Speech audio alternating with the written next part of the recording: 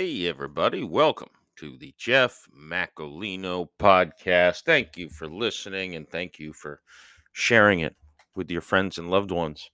The ratings have continued to go up, and I appreciate that and love you all. Still getting a lot of, maybe a few a week, but some of the backlogged, the old episodes getting listened to, which there are some great ones in there. I like to believe that they've only gotten better, like a fine wine, as I've gone along. Um, Thanks to all of you. I do really appreciate you. And I also appreciate, man, I have been busy recording podcasts, not just the Jeff Macolino podcast, but I've been guesting on podcasts and also hosting and guesting on some sports podcasts for FL teams. Uh, Check them out if you like football. These were about football. I do a weekly Lightning and Rays podcast for FL teams, but I did hosted a couple. We called it the Coaching Carousel, where we talked about the head coach openings and reviewed those. Some fun discussion with a couple of Dolphins fans and a Jaguars fan in that. Then also we had the game prop bets for the Super Bowl. At this point, that's probably a little old to look at. But some fun stuff, and those are live broadcasts, which is interesting. Maybe I'll one day, if I can figure out the technology, I'll start looking into that so I can actually interact or get questions live from the audience. Let me know if you'd be interested in that. Also, I was a guest actually just now, and it will probably be out before this episode of mine comes out, of the Ponderall podcast with Luis Garcia, who's in episode 6 of my podcast. He asked me to be the guest for the season 2 premiere of the Ponderall podcast. So check that out if you're so inclined. Some tried to keep it light, but some serious discussion on that one. Honestly, about some political type stuff and a good, fun, interesting conversation that we had, the two of us. Luis is a great dude, and someone who, since he was on my podcast, we've remained in touch now and then. Just a good dude, good dad, and check out his podcast casts. But he has a TV time machine. Um, Podcasting is fun, folks. Also, I was on a couple episodes of the Friends of Zeus podcast. I was on one kind of talking about comedy, and then on another one talking about aliens, which is a lot of fun. I may or may not remember the ending of that podcast, but I remember the beginning of it at least. This was a day I did 3 podcasts, and those can. I've learned that if you do 3 podcasts, by the end of the third, you're going to be a little, let's say, groggy. So check that out. I'd mentioned Amigos PC previously. That's been out for a couple weeks now. And I think there's another I'm forgetting, and I feel terrible, but it's been fun to do all this stuff. Podcasting is fun. It's having a conversation where anything goes. I've got a real fun guest spot coming up in a few weeks on another podcast as well. And I've also been recording. I honestly have. There's going to be a Thursday episode release this week, because I already have enough episodes that I'd be into April, and we might. Depending, I don't have any guests booked currently, but I'm going to get back on that and start booking people. So might be doing 2 episodes a week if y'all are so inclined to listen to it. I appreciate the support, and hey, give me feedback. um it's a fun position. I'll be honest, there was a stretch there where it was difficult for me to just get a guest or even just do a solo podcast, to just get one out once a week. And now I'm sitting here with a backlog that makes me feel like I'm on top of the world. But I also appreciate people asking me to be on their podcast. And also, season 3 of the Joe Nolfo show has started. You'll hear more about that in a second. Um, and there's this podcast. I had a delightful guest, Sushil Ganesh. Um, he is originally from India. He's an artist, comedian, podcaster. He's a former Microsoft engineer who in 2020 quit his job. Uh, he's on the path of reinventing himself. Um, sound like someone else, I think I quit in 2021. Um, Very interesting. The thing I took from this, quite honestly, is, I'm a white American kid. Lived in St. Petersburg, Florida my whole life. He is from India. Um, Much different, you think, much different upbringing as far as at least as far as stereotypes go and how they feel about jobs and stuff. So I had some conversation that I don't know that I've really had, at least on my podcast, about just leaving the corporate world. Trying to find my way in something I'm passionate about. And it was very fun and interesting how much our stories have. I feel like they kind of parallel each other a little bit. We had some good talks about, again, leaving the corporate grind, so to speak. Mental health. We talked about lucid dreaming, some interesting stuff there, and just what we're trying to do now. So fun conversation with Shushil, and I hope you enjoy it, and I hope you maybe get something out of it. So I was long on this intro, so I will be short on the outro at the end. But enjoy the episode, Sushil Ganesh and Me.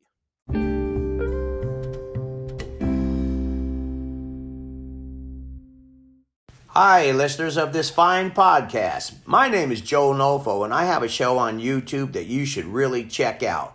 The Joe Nolfo Show, Link to the channel is in the show notes, is a comedy sketch show that takes absurd comedy to a whole new level.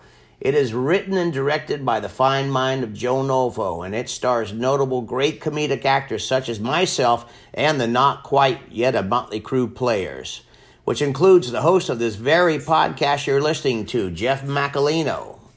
Subscribe to the YouTube channel now so you don't miss out on Season 3 of this comedy journey. Thanks for hitting that subscribe button. I'm Joe Nolfo, and believe you me, I'm gone. All right, everyone. I am very pleased to welcome Sushil Ganesh to the Jeff Macalino podcast. How are you, Sushil? Doing great, Jeff. How are you doing?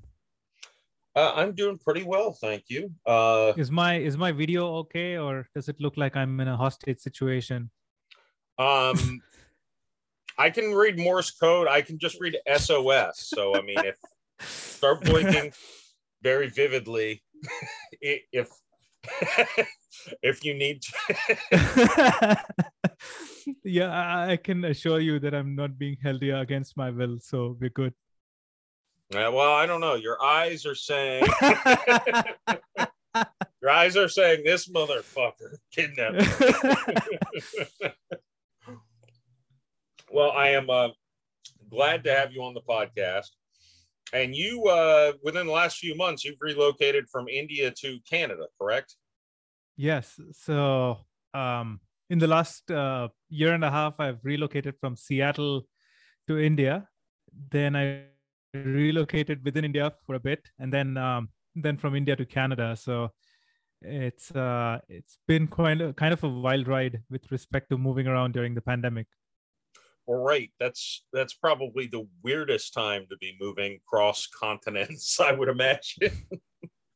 Yeah, but you go with the hand you're dealt, and yeah, it's not always straightforward. So yeah. Yeah, no, and I like I told you ahead of the recording, I like your story because it kind of relates to mine quite a bit. So I guess that's an easy place to kind of jump in. You were, I assume, a successful employee with a big tech company. I I was a very successful-ish employee with a insurance company or multiple insurance companies over the years. And I think we both, I guess, well, I don't want to speak for you, but maybe felt there was a deeper calling or a different calling for us other than what we were doing just to pull in a paycheck. Yeah.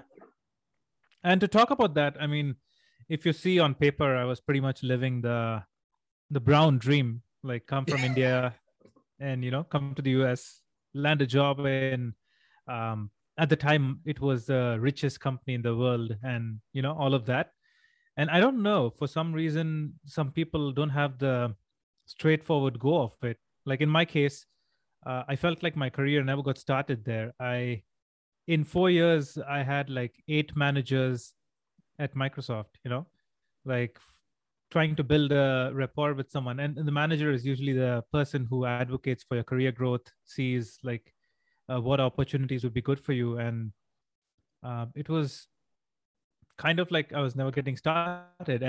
And despite doing reasonably well in my job, I was never like completely happy. I was like, something is missing, something is off. And it always seems like that. And when someone tells you, oh, if you go to the US, you get a job in a really good company, you'll be happy. And I was like, okay, here I am, I have all of that. What is missing? That kind of situation. And were you born in India? I was. And I stayed there for like 25 years of my life. And then I relocated to the US pretty much. After that, I stayed there for 6 years. Yeah. Yeah, and that's fascinating because that is really what the gringos, the white people in America. That's what the people who come from India, they just want to get a job, they want to plug away at the job and make a living. And I think it's delightful and interesting that you're not the first person I've heard of who's been like, no, I don't really care for this. I'm just a cog in the machine. I don't feel like there's no growth here personally. I'm just plugging away at a job. And I do think some people's personalities, that's all they need in life.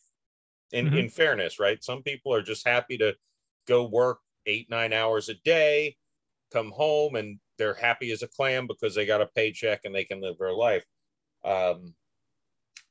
I also think there's a lot of people who get depressed and miserable because they feel like their life's just not going anywhere and they're sitting there and just wasting 40 to 60 hours a week of their life doing some menial task for a giant corporation. Exactly. And the funny thing is that even while growing up as a kid, right, I would see that the grown-ups are like doing this job kind of thing. And I felt like, why would anyone subject themselves to that? And as you said, like some people actually enjoy what they do and they are able to kind of find purpose in the grander scheme of things. But just the grid life of going to work every day, I just felt like being in Groundhog Day, the same day over and over again. And it's like the same conversations. If you support the Seahawks, same disappointments before the playoff season, and all of that. And I was like, for some reason, this never seemed like something I want to sign up for.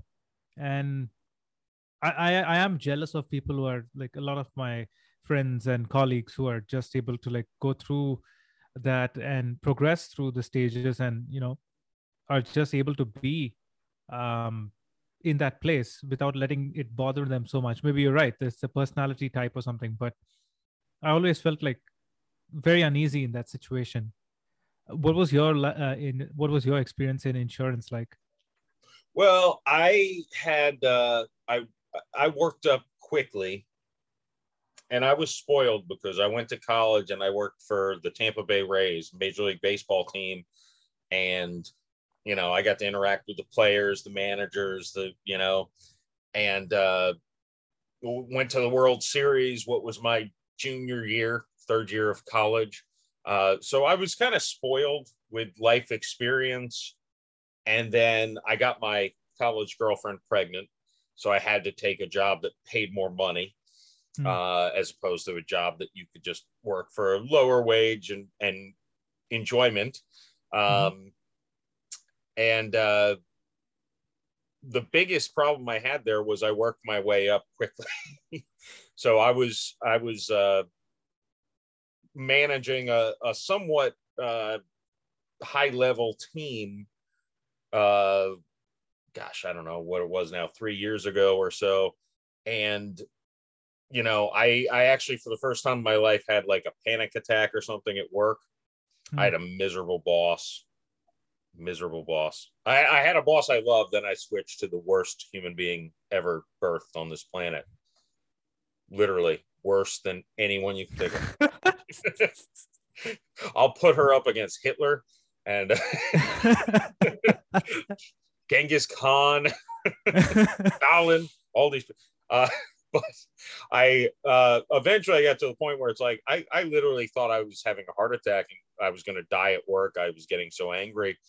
So I'm like, well, I'm out. I can't do this. I've got children. I can't do this. And I went to work for another company. Easy to get a job because my resume spoke for itself. And it was a great company. I had a tremendous boss. It was right when COVID happened. So my first day at work was literally going to the office, grabbing equipment and coming home to set it up. So I didn't really meet my coworkers, although I knew some of them previously. So everything was lined up for this to be the greatest job. And it just sunk me every day when it's like, this is what I do. You know, it's like, I don't, and I know a lot of people who've made long careers and very happy doing it. It's not the worst job in the world. For me, it was the worst job in the world. But what really got weird on my end is when it's like, all right, well, I'm trying to write, I'm trying to do stand-up, I'm trying to get into like, you know, sketch comedy, acting, I'm trying to do the podcast. I'm like, I don't have enough time to do all of this stuff. So I have to pick and choose. And then it's like, well, wait, I'm choosing to spend 9 or 10 hours a day on this job. That would open up a lot of time to do my other stuff. And I was fortunate enough that just when I bought my house, when I did this, that, the other, it's like I could go a good year, maybe 2, without making a solid income and see what happens. So I was very fortunate, you know, and, you know, now granted, I say that I did work my ass off for over a decade and, you know, was smart in some ways. But it's like, I just need to give it a shot to do what I love to do, as opposed to what I think I need to do just to live, just to survive. And if you want to go deeper, there's my friend Jenny referred me to a book, The Cafe at the Edge of Nowhere, or something to that effect, where they talk about, you know, most people decide their whole goal when they work their 9-to-5 job is to get to retirement. So just work until I can retire so I can do what I like. And it's like, well, why don't you do what you like and just figure out a way to make money doing it? Yeah. I mean, in essence, isn't that a better way to do it? Just do what you like to do, figure out a way to make money, enough money to just get by. You don't need to have all the extravagant toys. If you love what you do, you don't need extravagant vacations and the newest gadgets and all that stuff. You just need enough to pay the bills, right? Exactly. And there's like, I don't know, we as humans were designed to kind of work or prepare for an eventuality that might never happen all times. And, you know, like, yes.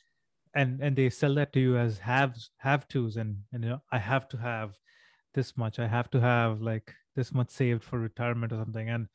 And you're right, like you work like 20-30 years, and I'm in my 30s now, and I already feel like, you know, if I kind of shovel snow for a day and my muscles and my body is aching, and imagine waiting till 60 to do something that I love.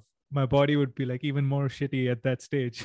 So Right. you're right. And that's very much another thing. I drink a decent amount. I had back surgery at age 25. Mm-hmm. I turned 35 just a little bit ago. It's like, you know, at 60 or 65, when I retire, first of all, I might be dead. I mean, who Sorry. knows? And second of all, I had back surgery at 25. It's amazing I've made it to 35 without having another surgery. Mm-hmm. So, it's like I might not at 60, I might barely be able to move. I'm not going to want to go on a European vacation at 60. Not that I'd like to go to Italy, but it's one of those things like I'd rather just try to figure out a way to enjoy my life and live my life. And then, if I live till 80 and I have to work until the day I die, if I'm doing something I enjoy doing, why would I care? Right? Exactly. And you're right. Like, same kind of situation. I'd worked for 8 years almost, like in the industry, 3 in India, 5 in the US. And when you live in the US as an immigrant, there's an added dynamic of visas and, work permits. So there's no concept of actually taking a break and figuring it out and staying in the country because your status is tied to the job. So you're right. Like a lot of people love it.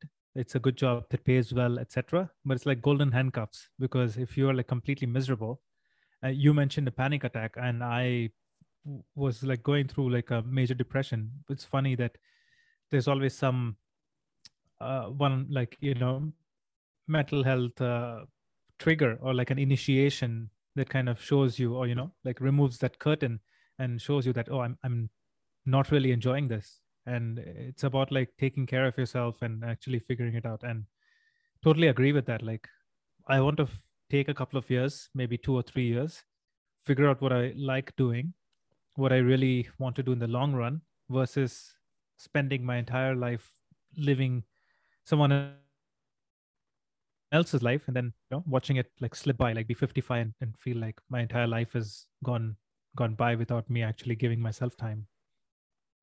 Yeah, that's absolutely. We're speaking the exact same thing. That's Mm-hmm. it's kind of cool that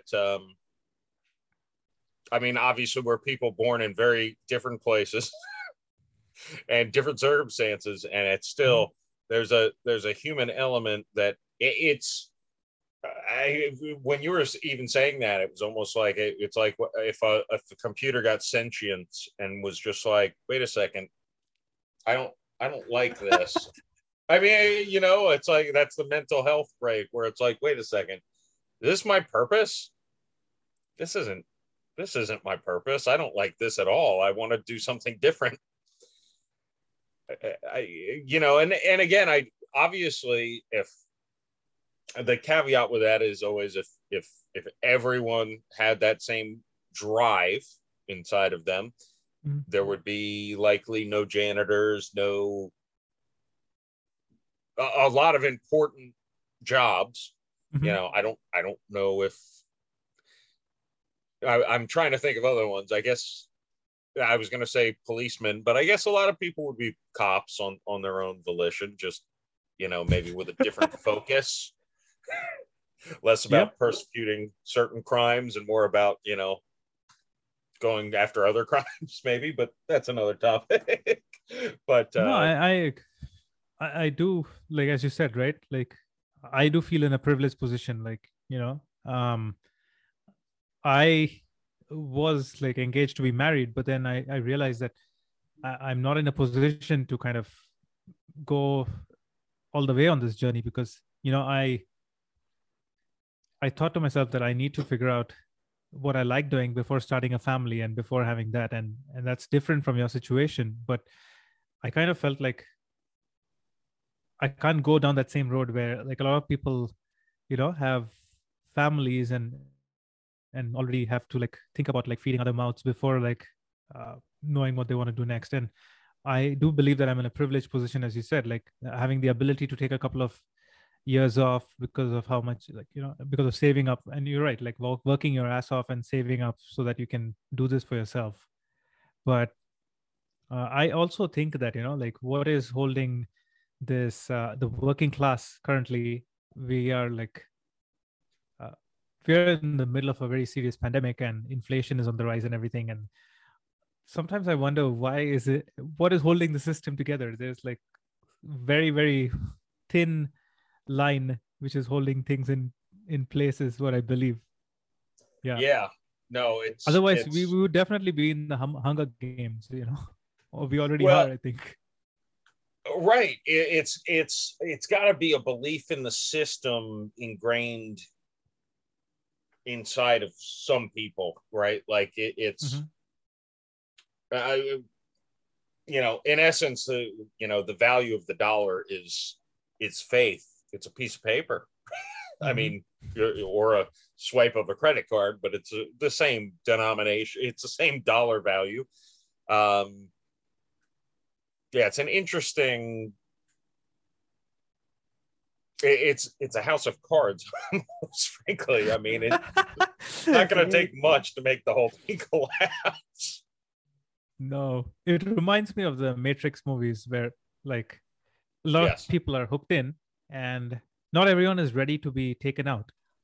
Like, I think the implication is that someone has to be ready to kind of be taken out, or else they'll die when they see this new reality where, Right. um I mean, I'll tell you, it's a very shaky road from my own experience. I still don't know, like, what I'll be doing financially in the long term. Where will the money come from? All those questions are difficult when you make the switch. But I think having faith that, okay, I'll figure it out. I have these skills. If everything goes to shit, I can always rely on the scrappiness and some skills to find a way, is what keeps me going sometimes. Right. No, and that's 100% the same thing. Frankly, it's like looking at my bank account. It's like, well, if it gets below this amount, I'm going to have to go back and work for the system again. At a certain point, Mm-hmm. you got to do what you got to do. Um, But it's different, right? Because the time you go back, you still have that awareness, as you said, right? Like a robot becoming sentient, you are more awake to the concept. Okay, I'm just doing it for the bills, as opposed to, this is not my life. When you go back, you right. still feel like, okay, I'm doing this just as a means to an end. And I think that's important to know, because earlier it becomes like part of your identity, saying that, okay, I'm an insurance salesman or I'm a software engineer and I'm going to do this forever and ever, and nobody's going to give a shit about what happens in my life, pretty much. And we are allowed to curse on this, right? Oh yeah, yeah, yeah, yeah. Absolutely. No, yeah, and you're right. I think that's part of the thing too. Is it's one thing to be almost like a mercenary, like I'm just hired to do a job. I'm going to do it, but this isn't what I'm here. This is not what I'm on earth to do. This is Mm-hmm. just I'm doing this to ends for a means for an end, whatever. I'm bad with those things. Uh, but Yeah, there is a difference between someone who's like, I'll build my career, I'll move up, to middle management, to until I hit the wall at the top, where only the yep. people whose parents were born rich can get into that upper echelon. Um, Uh-huh. but yeah, there is a difference still, because you're more of just a mercenary. I'm showing up for a job. If this isn't my passion, you're not going to be able to give me these speeches about why I should join these extra after hours work programs and mentorships. And now, fuck that. That's not. Yeah. This isn't my calling. If somebody calls me to do an acting gig for a fifth of what you're paying me, I'm going to say, fuck you guys. I'm out. I'm going there. Exactly. And I mean, the corporate life is like, kind of, they give you the carrot of appraisals, better life. They'd say that, oh, when you get to this level, then fancier people will shit on you. But it's pretty much the same thing. And my colleague used to say that they show you a carrot, like, for many years. You'll make manager, you become senior manager, and inevitably that carrot always turns into a dick. Like, Well, it's one of the things that's always every insurance company, and I worked for three, but one of them got bought by two different companies, so potentially five. And I almost went to another couple that interviewed me, and they all have all these metrics, and they try to tie. They hold this carrot of a bonus over your head all year, just from day one to day 365. It's you got to do this so you get this bonus. And if you don't get this bonus, your job's basically been a waste. This whole year is basically just, you should have flushed it down the toilet. If you don't get this bonus, this job was not worth the life you're living.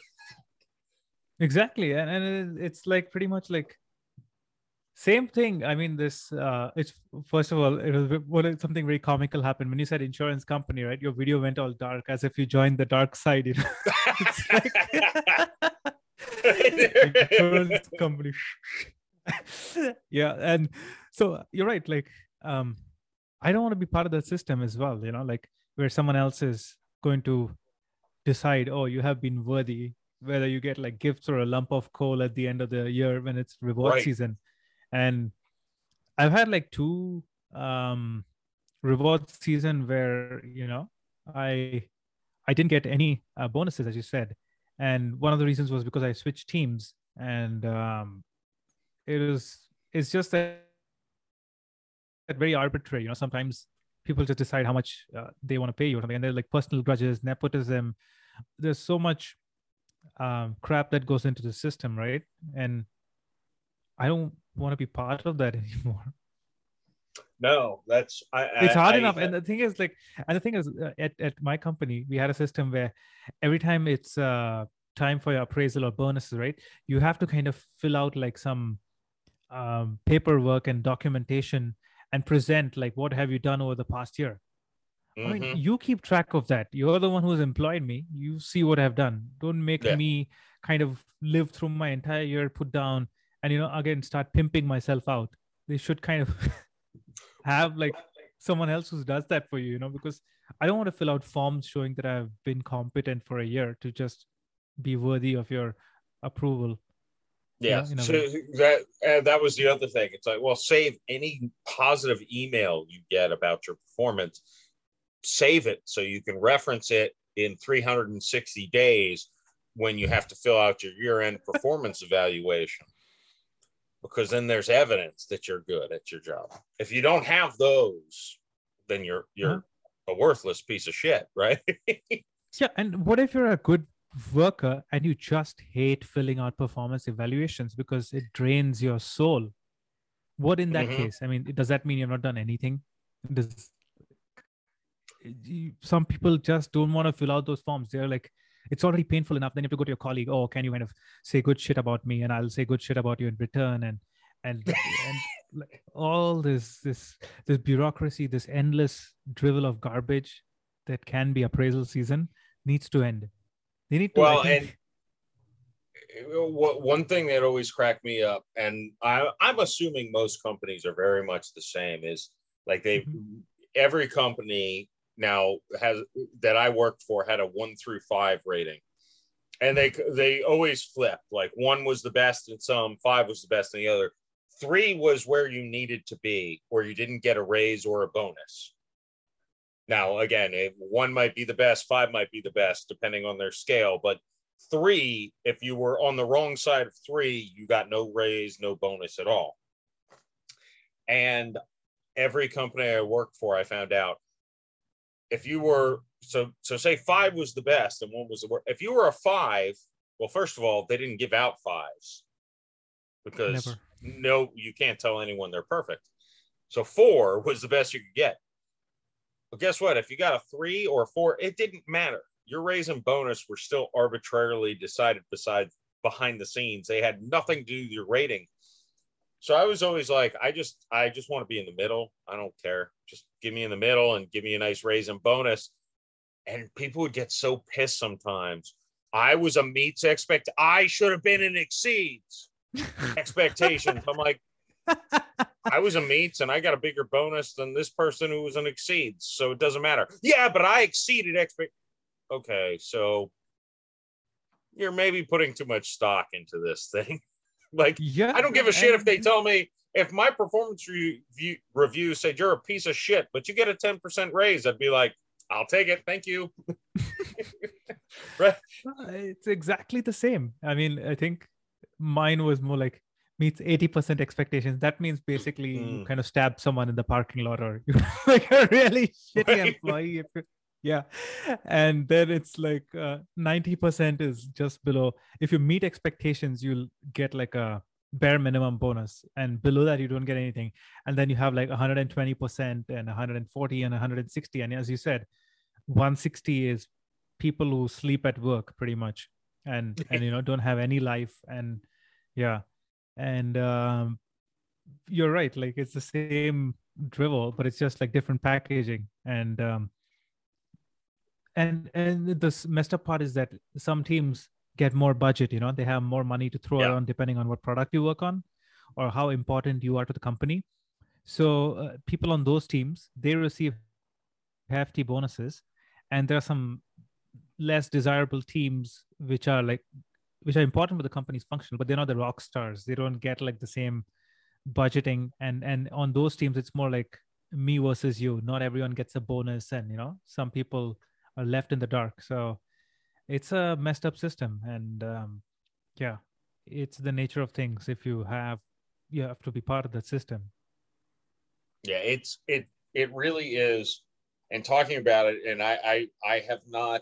I've written some stuff with ideas of doing stand-up bits about office politics and stuff like that, and I haven't done any yet. But even talking about it, it's like, man, this is a rich subject. Like it really is. Everyone's just working for this monster that is a machine, and just I'll say this, and I don't know if you relate. I'm almost jealous to the people who like the sleep at work people, like who just think if I just keep doing this over and over, I'll be happy. I'm Yeah. almost jealous of those people who are just like, I'm going to plug away, plug away, plug away. Even when I manage people who work more than 40 hours a week, I'm like, go home. They're like, oh no, I got to do this. I'm like, do you really? Does it matter? Like, come on. You got other things you can go do, right? Anything's better than this. Yeah. And it's there was, I mean, like at my workplace, there was one guy who would uh come to the office at around like 12 and then go home at um I don't know, 4 or 5 o'clock in the morning, and then sleep for 3 hours and be back in the office next day for the meetings. You'd be like, and you're right. I was like jealous of him. Why is this guy so happy with what he does? This team is so bad. I mean, this product is so shit. Why would anyone be so happy working here? And I was like, it didn't make any sense. Yeah. It kind of felt like, um, yeah, I mean, this is completely backwards. Are you seeing the same shit that I'm seeing? I mean, do you Well, see this from a different perspective? it's very much like the metaphor you made with the Matrix. It's like, I guess if you don't see it, you're happy to buy into the charade. But once you see behind the scenes, you're like, no, this isn't going to work for me. And it's tough too. Um, just thinking about, and these companies, I'm sure Microsoft did this. Companies I work for, they'd give you your retirement projection kind of things where it's like, well, if you just work here for 30 years, look at the money you'll have, and then you can retire. And it's like, yeah, but you realize if I started my own company doing the same thing, I'd be a billionaire. Hmm. But I'm working for you. I'm working for the man, you know. So all of my, this is another thing, is whether I am the best employee or the bottom barrel avoiding getting fired, I'll pretty much end up with the same retirement package. Like my effort and my production doesn't actually affect me. It affects the company, doesn't affect me all that much. Uh-huh. You And know you're that right. Like I wish I could be one of those employees who don't give a shit, completely checked out, and okay with being fired. I mean, just there. I wish sometimes I could be like that, because when I was going through depression or something, I came forward to them and I said, I don't think I'm giving my best, and this job is not working. I mean, I just feel like I'm not doing justice to the job, and that makes me uncomfortable, and I'm not able to function as I used to. So I'd like to leave the company. And they were nice enough to give me like some time off to, you know, see if I get better. And then I did take the time off, and I was grateful for that. But then I realized that okay, a little bit of time off is not going to fix the problem, and right. kind of decided that okay, I will figure it out, go back home, and see what I can do next. And yeah, here we are. Now, your parents, is that where you moved back? So um, I moved back, yeah, to my parents' home, and my dad was he was unwell for a while, and then he passed away in December 2020, and Oh, I'm sorry. yeah, it was kind of a rough few months. I stayed with my mom because she had also just lost my dad, and um, yeah, and I mean, even I had like a very serious accident when I was staying in India. So I think anything that can go wrong pretty much went wrong when I was staying there. So um, it's been a slow kind of coming back to things and figuring out like what to do next, and not exactly a linear. Okay, I know, today is the first day of the rest of my life, and those cliches, and it's not like that, like how people Right. represent that. I'm living the life of my dreams now. It is a it's a slow moving animal, I would say. No, I completely understand that. Trust me. Where Mhm. was your mother? Obviously, there was, the sadness, with your father passing Mhm. away. But was she accepting of your decision to come back home and kind of reject the just go plug away at a job? It is. It's difficult. Like sometimes, I mean, like um, as I said, right, the brown dream. Truth be told, it's the brown parents' dream, like Right. that Right. their children will go there, and I mean, I think my parents were able to reconcile the fact that I am very, very depressed and not really enjoying this. And they were very supportive through that. They said that, okay, Good. it's okay, come back home. You can try out what you want to do next. But sometimes we still have this conversation with my mom. Is like, why don't you do a job, just for the money, blah, blah, blah. Why, like, it's kind of like, why are you wasting that skill? Or um, you've spent like 6 years studying this particular skill, software engineering, which is in demand, and why are you just wasting it? And it's hard to kind of explain to someone else that it's not something that I enjoy doing. And I just can't do it continuously, and like watch the rest of my life just slip away. So it's a difficult conversation, and Mm-hmm. I keep telling her that I wouldn't be kind of like, I joke about this, say that if I'm completely broke, I'll just go and settle down in a monastery and and meditate every day. But yeah, she's not okay with that either. So yeah. Yeah, that's and that. I mean, that is. Uh,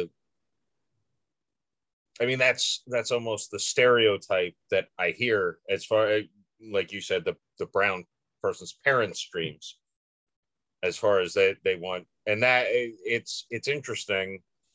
Uh, and to be fair, I think even in America, probably not my parents, but their parents who were children of Italian immigrants, both of them.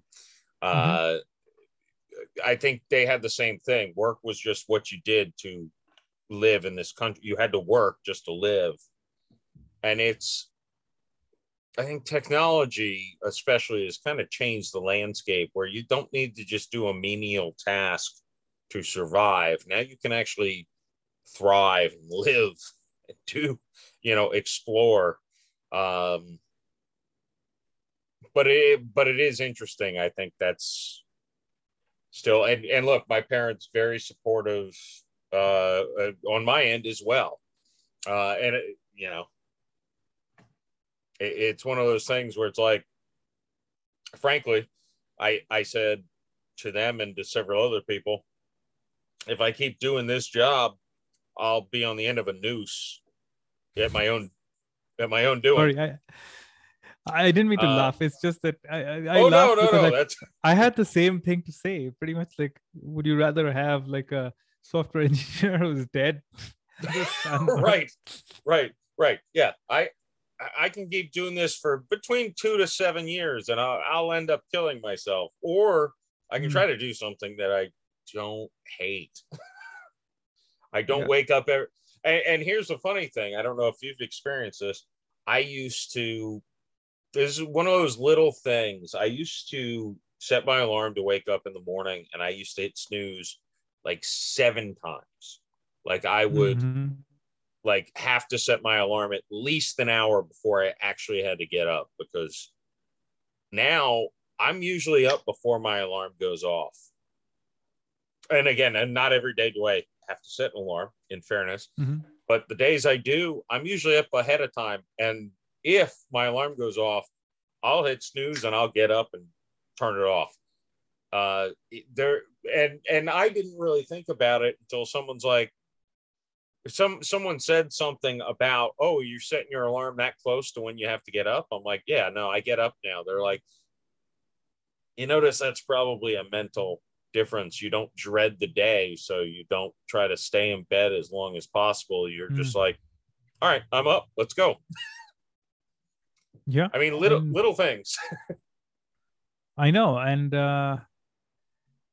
it is kind of like a good measure, I would say, that you don't like keep hitting snooze, because I don't know, I saw another cliche tweet recently saying that hitting snooze is the worst way to start a day. And then I thought to myself, but what about like a double murder suicide? That's probably worse than hitting snooze, right?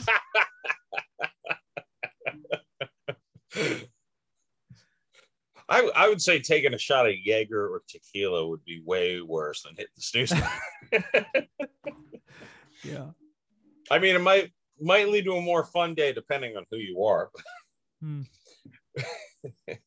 So what and it's I love the fact we've kind of both had similar experiences. Now that you're in Toronto, correct? What do you, is there a focus? What are you working on? Is there a specific thing, or is it a broad range of things and you're just trying to see what works? Right now, it's a broad range of things. I mean, my focus right now is, I do want to establish like a successful, art business and start selling my art more regularly. And it's, I do enjoy stand-up comedy, but, I've not been doing it very often because I'm not staying close to the city or, any of the comedy clubs. And after Omicron, pretty much all of them went back into like, they're not like as, regularly open as they used to be. So in the last couple of years, I've been painting a lot pretty much. And it's been very helpful. So I'm figuring out like a bunch of things to do. Like right now, I'm working on a course, which is I was using art as a way of self-exploration. And we spoke about this before the call, like consciousness exploration or something. It's just that having the ability to paint or, just come to the canvas and try something or even scribble on a piece of paper. I feel having that sort of mindset with mental health and well-being has been extremely beneficial for me. So I've been working on a Skillshare course to share that technique, like whatever I do on a canvas, and how it helps me like with my emotional well-being and all of that. So I'm planning to do that. And I'm doing a few gigs, as you said, right? Like just means to an end, so that I can like start finding a way to have some cash flow going. So yeah. Nice. Oh, The and this Friday I'm doing an I found probably the worst way to get back to stand up or comedy in general. I'm hosting a Twitter space called Jokes and Stories, and my friend said he's a storyteller and enjoys telling stories, and I enjoy telling jokes. So we are hosting a Twitter Spaces, and I say it's the worst way to get back into comedy because you don't have an audience, or nobody. You'll not get like real time feedback if anyone's laughing at the jokes. It could be like I say a joke and then you know just stare into space with expectation, and there's no Yeah, laughter coming. just pause in case they're laughing at home. Exactly. Pause for emojis or reactions. Yeah. Yeah, no, As you said, it's as I said, it's like not a straightforward process. You have to like try multiple things and right. really with my past life, it's more about like what is the next goal or what's the next destination. Here it's more about like what's the journey like, actually trying to find out what I enjoy. And yeah.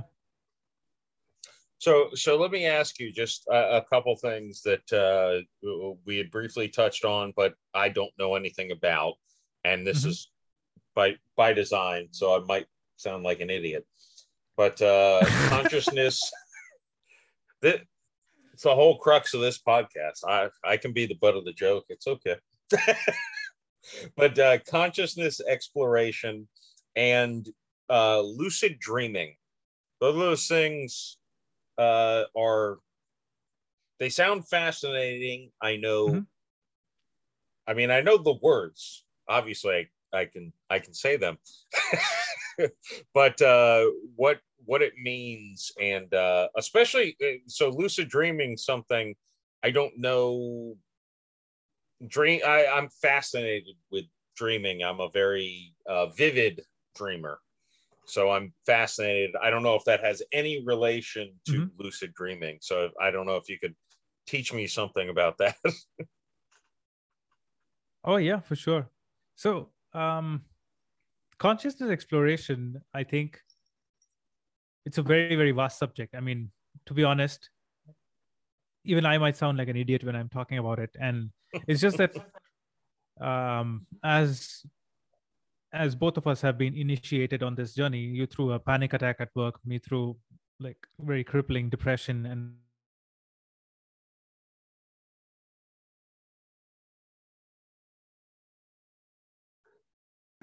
I thought you froze, but Oh, there you go. You froze for a second. I'm sorry. Go ahead. oh, it says my connection is unstable. As I'll repeat this part. Do you edit or just Yeah, I'll fix it. okay? So like as I said, like both of us were initiated into this asking questions more about the nature of things. Why is reality as it is? And not being sure that why do we feel so uncomfortable. So I think at the essence, consciousness exploration is a lot like self exploration, like knowing what your inner self is like, and being conscious in things that you do. Because I think a lot of our life goes away in autopilot. As you said, wake up for work, go to work, drive, make coffee, and you don't even stop to think that, am I doing this automatically, or am I completely present when I do all of this? So I think a lot of mindfulness and being present comes into doing that. And there's always been a general curiosity, as in the nature of the universe. It's is there like a is there a part of reality that we don't understand? Like when we meditate or when we kind of when we dream, where is all of that coming from? Are we we kind of just accept. I mean, we are told to accept that the dreams are not real. They're just like figments of our imagination, whereas our present reality is actually what reality is, and we just accept that because it's very arbitrary. So I think a part of consciousness exploration is like actually asking answers to questions that you find that you tend to take for granted, and find out more about that. For me, it was more like I want to understand myself better because I have a very addictive personality. I have been sober for over a year, but I used to be a very serious pothead when I was in Seattle, and pretty much waking and baking and being in that mindset. And it's like I want to do more exploration, find out what is the root cause of this problem, what lies beneath, such that I feel so worthless, or this propensity to use a substance. So all of that kind of goes into that fold. Now, lucid dreaming is one of the ways to, I mean, like a lot of people kind of could do consciousness exploration through taking mushrooms or like psychedelics, or some plant-based, or some intervention like that. But a very easy way is, as you said, studying your dreams. Like find out like what are your dream patterns, what kind of fears come up, what signs do you see in your dreams, and all of that. And they can actually reveal a lot about your state of mind, and what are your demons, and whatever that you have to work on, so that you can kind of not have this feeling of lack, or whatever is kind of plaguing you constantly. So lucid dreaming is very simply put, is basically when you're aware that you're dreaming. So if you're dreaming, and usually what happens when you're dreaming, you just think that it's reality, like this is really happening. Like a couple of days ago, I won a Golden Globe in my dream. And it just seemed right. And then I saw all the other winners, and I felt like, oh, this doesn't seem right. You know why? Because all the other winners were like brown as well.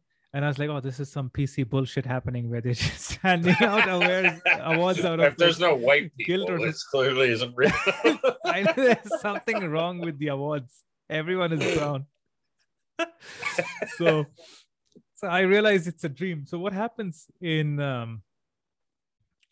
lucid dream is that, I don't know if you've seen the movie Inception. Yeah. So in that movie, they know that they're dreaming, and they're like trying to infiltrate someone else's dream. So, I mean, there are some technologies exist, but ideally what you can do is once you realize that you're dreaming, first of all, you can do a lot of cool shit. Like you can fly around, you can do all the, you can find any celebrity you want, hook up with them, do all of those kind of things. And all of that exists. But on a deeper level, you can actually connect with your subconscious, and understand why your thought patterns are in a certain way. Why do I feel depressed? Why am I inclined towards addiction? And learn more about yourself through a dream.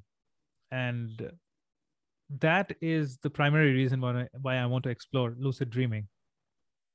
Yeah. So anytime you're dreaming, right? Like what can happen is you might find something really out of the ordinary. Like a man is kind of riding a unicycle on the freeway, or some random stuff will happen, and then you become aware that you're dreaming. And then after that, you can do a lot of self-exploration and a lot of work on yourself within the dream state. Yeah, I mean, I live in Florida, so a man riding a unicycle on the freeway could have.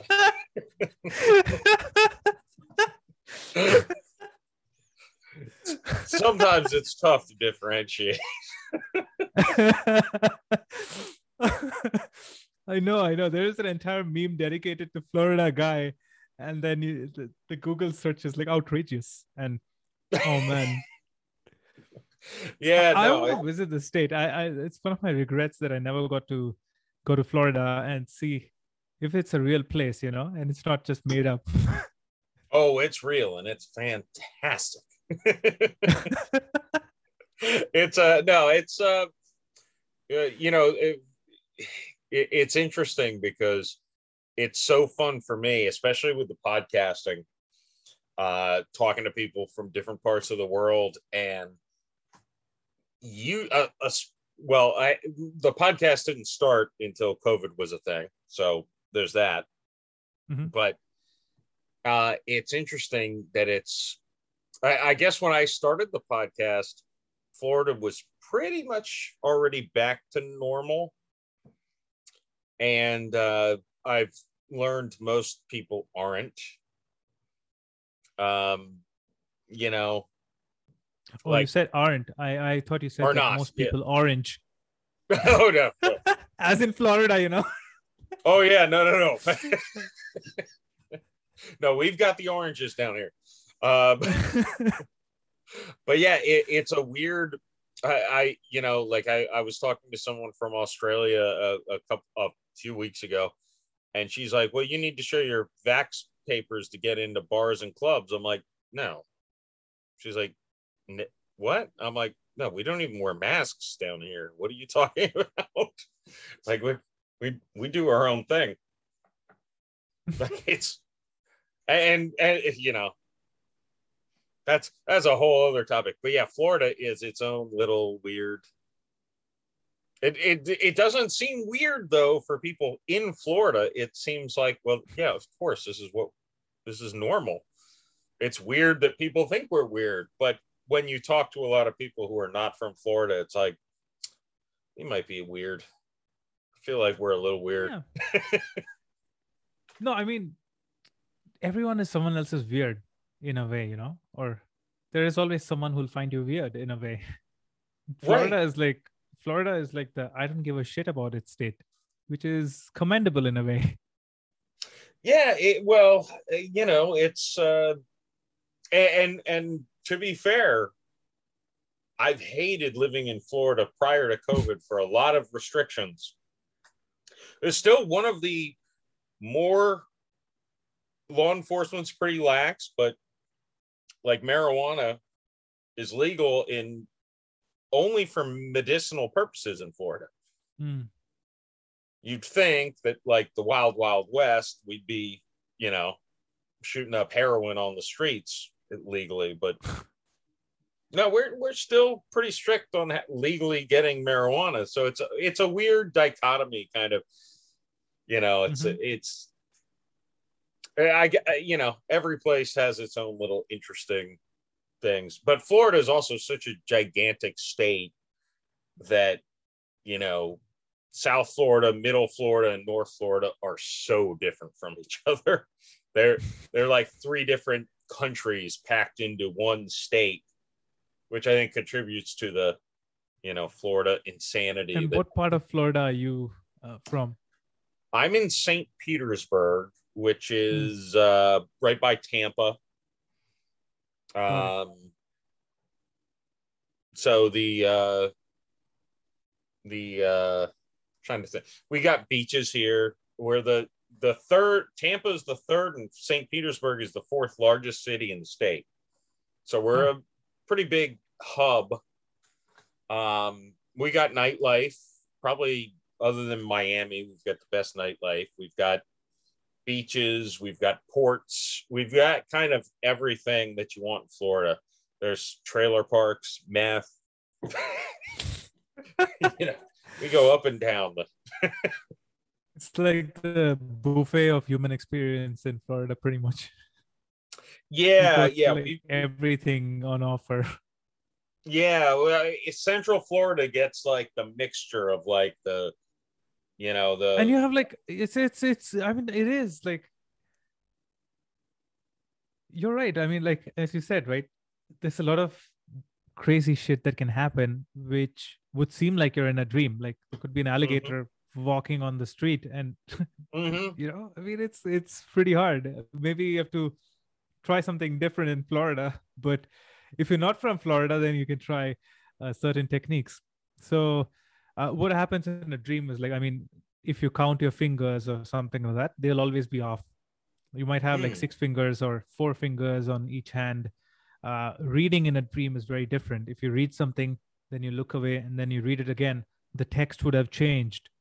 And a lot of things are like off a little bit, like you might go up a road and then you might feel like, oh, this road is like kind of shifting, or some things are like somewhat like really off on dreams, and that can help you become like very aware.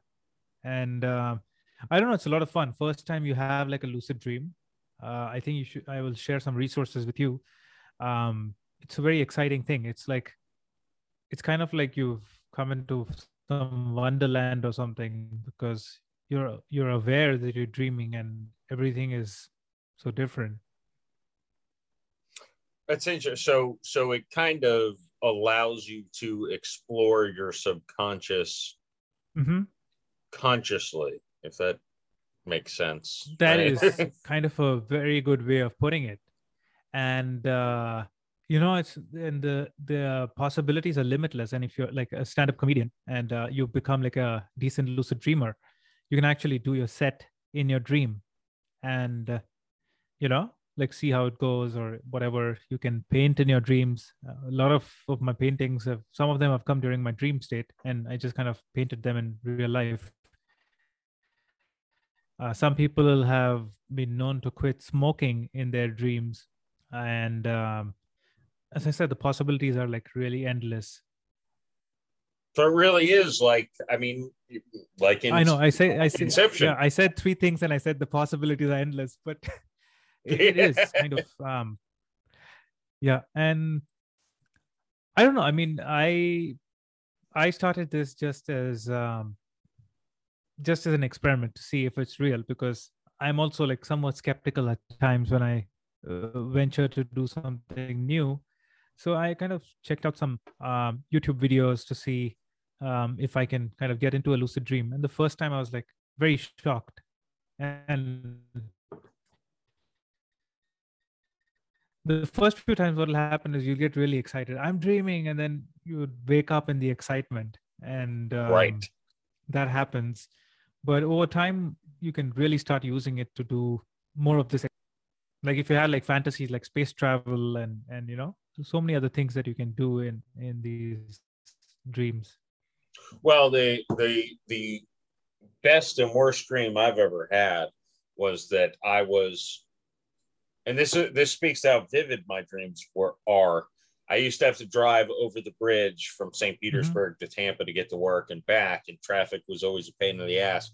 And I dreamt I was driving home from work like a normal day. Traffic sucked, and all of a sudden, brake lights, the bridge collapsed. So all I saw was just, I was dying. Like I saw cars flying over my head. I'm like, I'm dead. I'm dead. Things go white. And then I wake up and I'm on a table and there's aliens. They're humanish, but they're aliens standing over me. And I'm just like, all right, I guess this is the afterlife. Fully thought, and they're like, no, you survived. You're this whole story. But I got basically picked up by aliens from that bridge collapse, and I lived 6 months in outer space. And then I woke up in my bed, and the worst thing is my dream ended when I was back on Earth. So it was like, all right, what month is it? Damn. Those kind of dreams can really mess you up, because it's that's what I'm saying. It's reality is so strange, right? Why do we dream? There are like even like so many mammals who dream, it's like so many animals dream. Like we don't know the functionality. And a lot of times what happens is we just kind of, oh, this is just some garbage that happens to me every night, so you just ignore it. But you could have a lot of information. Like I think some people, there was like some study about like how lucid dreaming can help vets as in veterans deal with PTSD, and like reduce nightmares. And I think having control of your dreams, or like having some degree of knowledge that you're dreaming can be helpful in overcoming nightmares and finding peace through them. So that's also one of the good applications. But that's that dream is very fascinating, the alien dream. How old were you when that happened? That was 3 years ago, I want to say. Oh. Wasn't that long ago? About the time when you were kind of deciding what you want to do in life, and yeah, it was arguably the catalyst that made me start to think, maybe maybe that was it by itself. I don't know, because it actually spurned a whole. It was a weird coincidence that my brother and my soon-to-be brother-in-law, the day after that, apparently met for brunch and started talking about starting this comic book thing.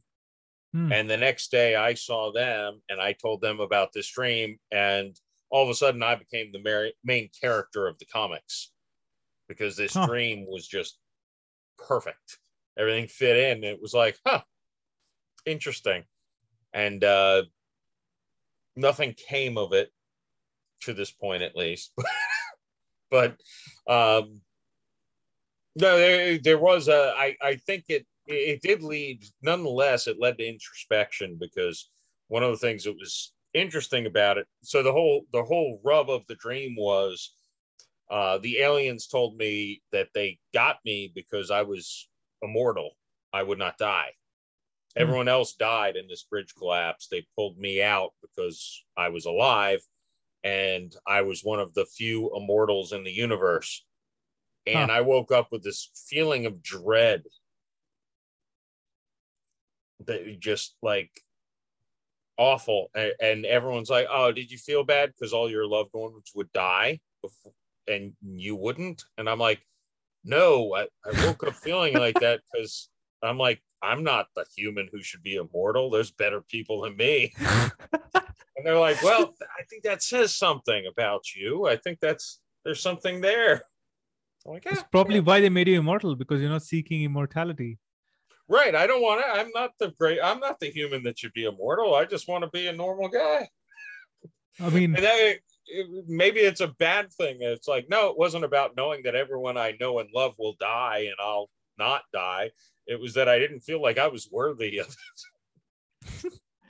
No, but I mean, like right now at this point, immortality seems like a curse, because I'm like 30 years old and I'm like, I don't know how I've run out of material for my life. I don't know what I'm going to do. And, it's kind of like, how am I going to get to 60? Forget immortality, not in 60, like getting to 40 and what comes next when you don't have enough stuff to fill. The next year you're just out of material. You're on stage and just holding the mic and like, is this thing even on? Yeah. I think I'm done, guys. Can you flash the lights? I want to get off stage. Some dignity and self-respect. It's I don't know. It's this has been an interesting conversation, because I think we're both we've both been through an similar but different, from where we come from and what we've gone through, but very similar outcome. And it's fascinating to me, and I think we're both trying to paint the picture, figuratively and literally, of what we hope we can make our future. And yeah, it's been so much fun. Like, I mean, it's, as you said, it's part of the human experience, and two people who are born and raised in completely different parts of the world can have like go down a similar path, have like similar awakenings, and that is quite fascinating. And it's been so much fun being on your podcast. I look forward to seeing what it turns out like. Yeah, absolutely, Sushil. I thank you so much for joining me. And for my listeners, where should they go to find you on the internets or wherever? Yeah, so my Instagram personal account is Dad Jokes Guy, and that's the same on Twitter. And I usually post my paintings and my art on the Art Conduit on on Instagram and Twitter. So still kind of trying to pick that up and get grow that account and like see how it goes. But I'm more active there these days, painting more, posting more paintings than dad jokes these days. So yeah. Awesome. Well, I will link everything in the show notes, as you all know. And Sushil, I thank you again for joining me. This has been a not just for us, which I think I hope you enjoyed it as much as I did, but I have a feeling there are people listening who are probably like, damn, these guys are onto something. Yeah. And I had a lot of fun, and I kind of hope to collaborate or do work on some fun projects with you down the road, and do something. For sure. Yeah, for sure. Thanks so much, man. Thank you.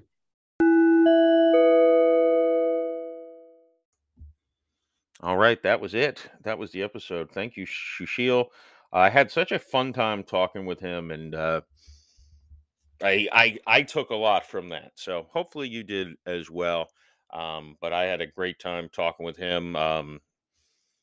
Another guy I've been in touch with. We did this interview, I think, more than a month ago, and I've been in touch with him a few times since then. Even so, just a good dude, and I will definitely stay in touch with him while he goes on his journey. So follow him on the places or the things. Check out his website, all that stuff in the show notes below.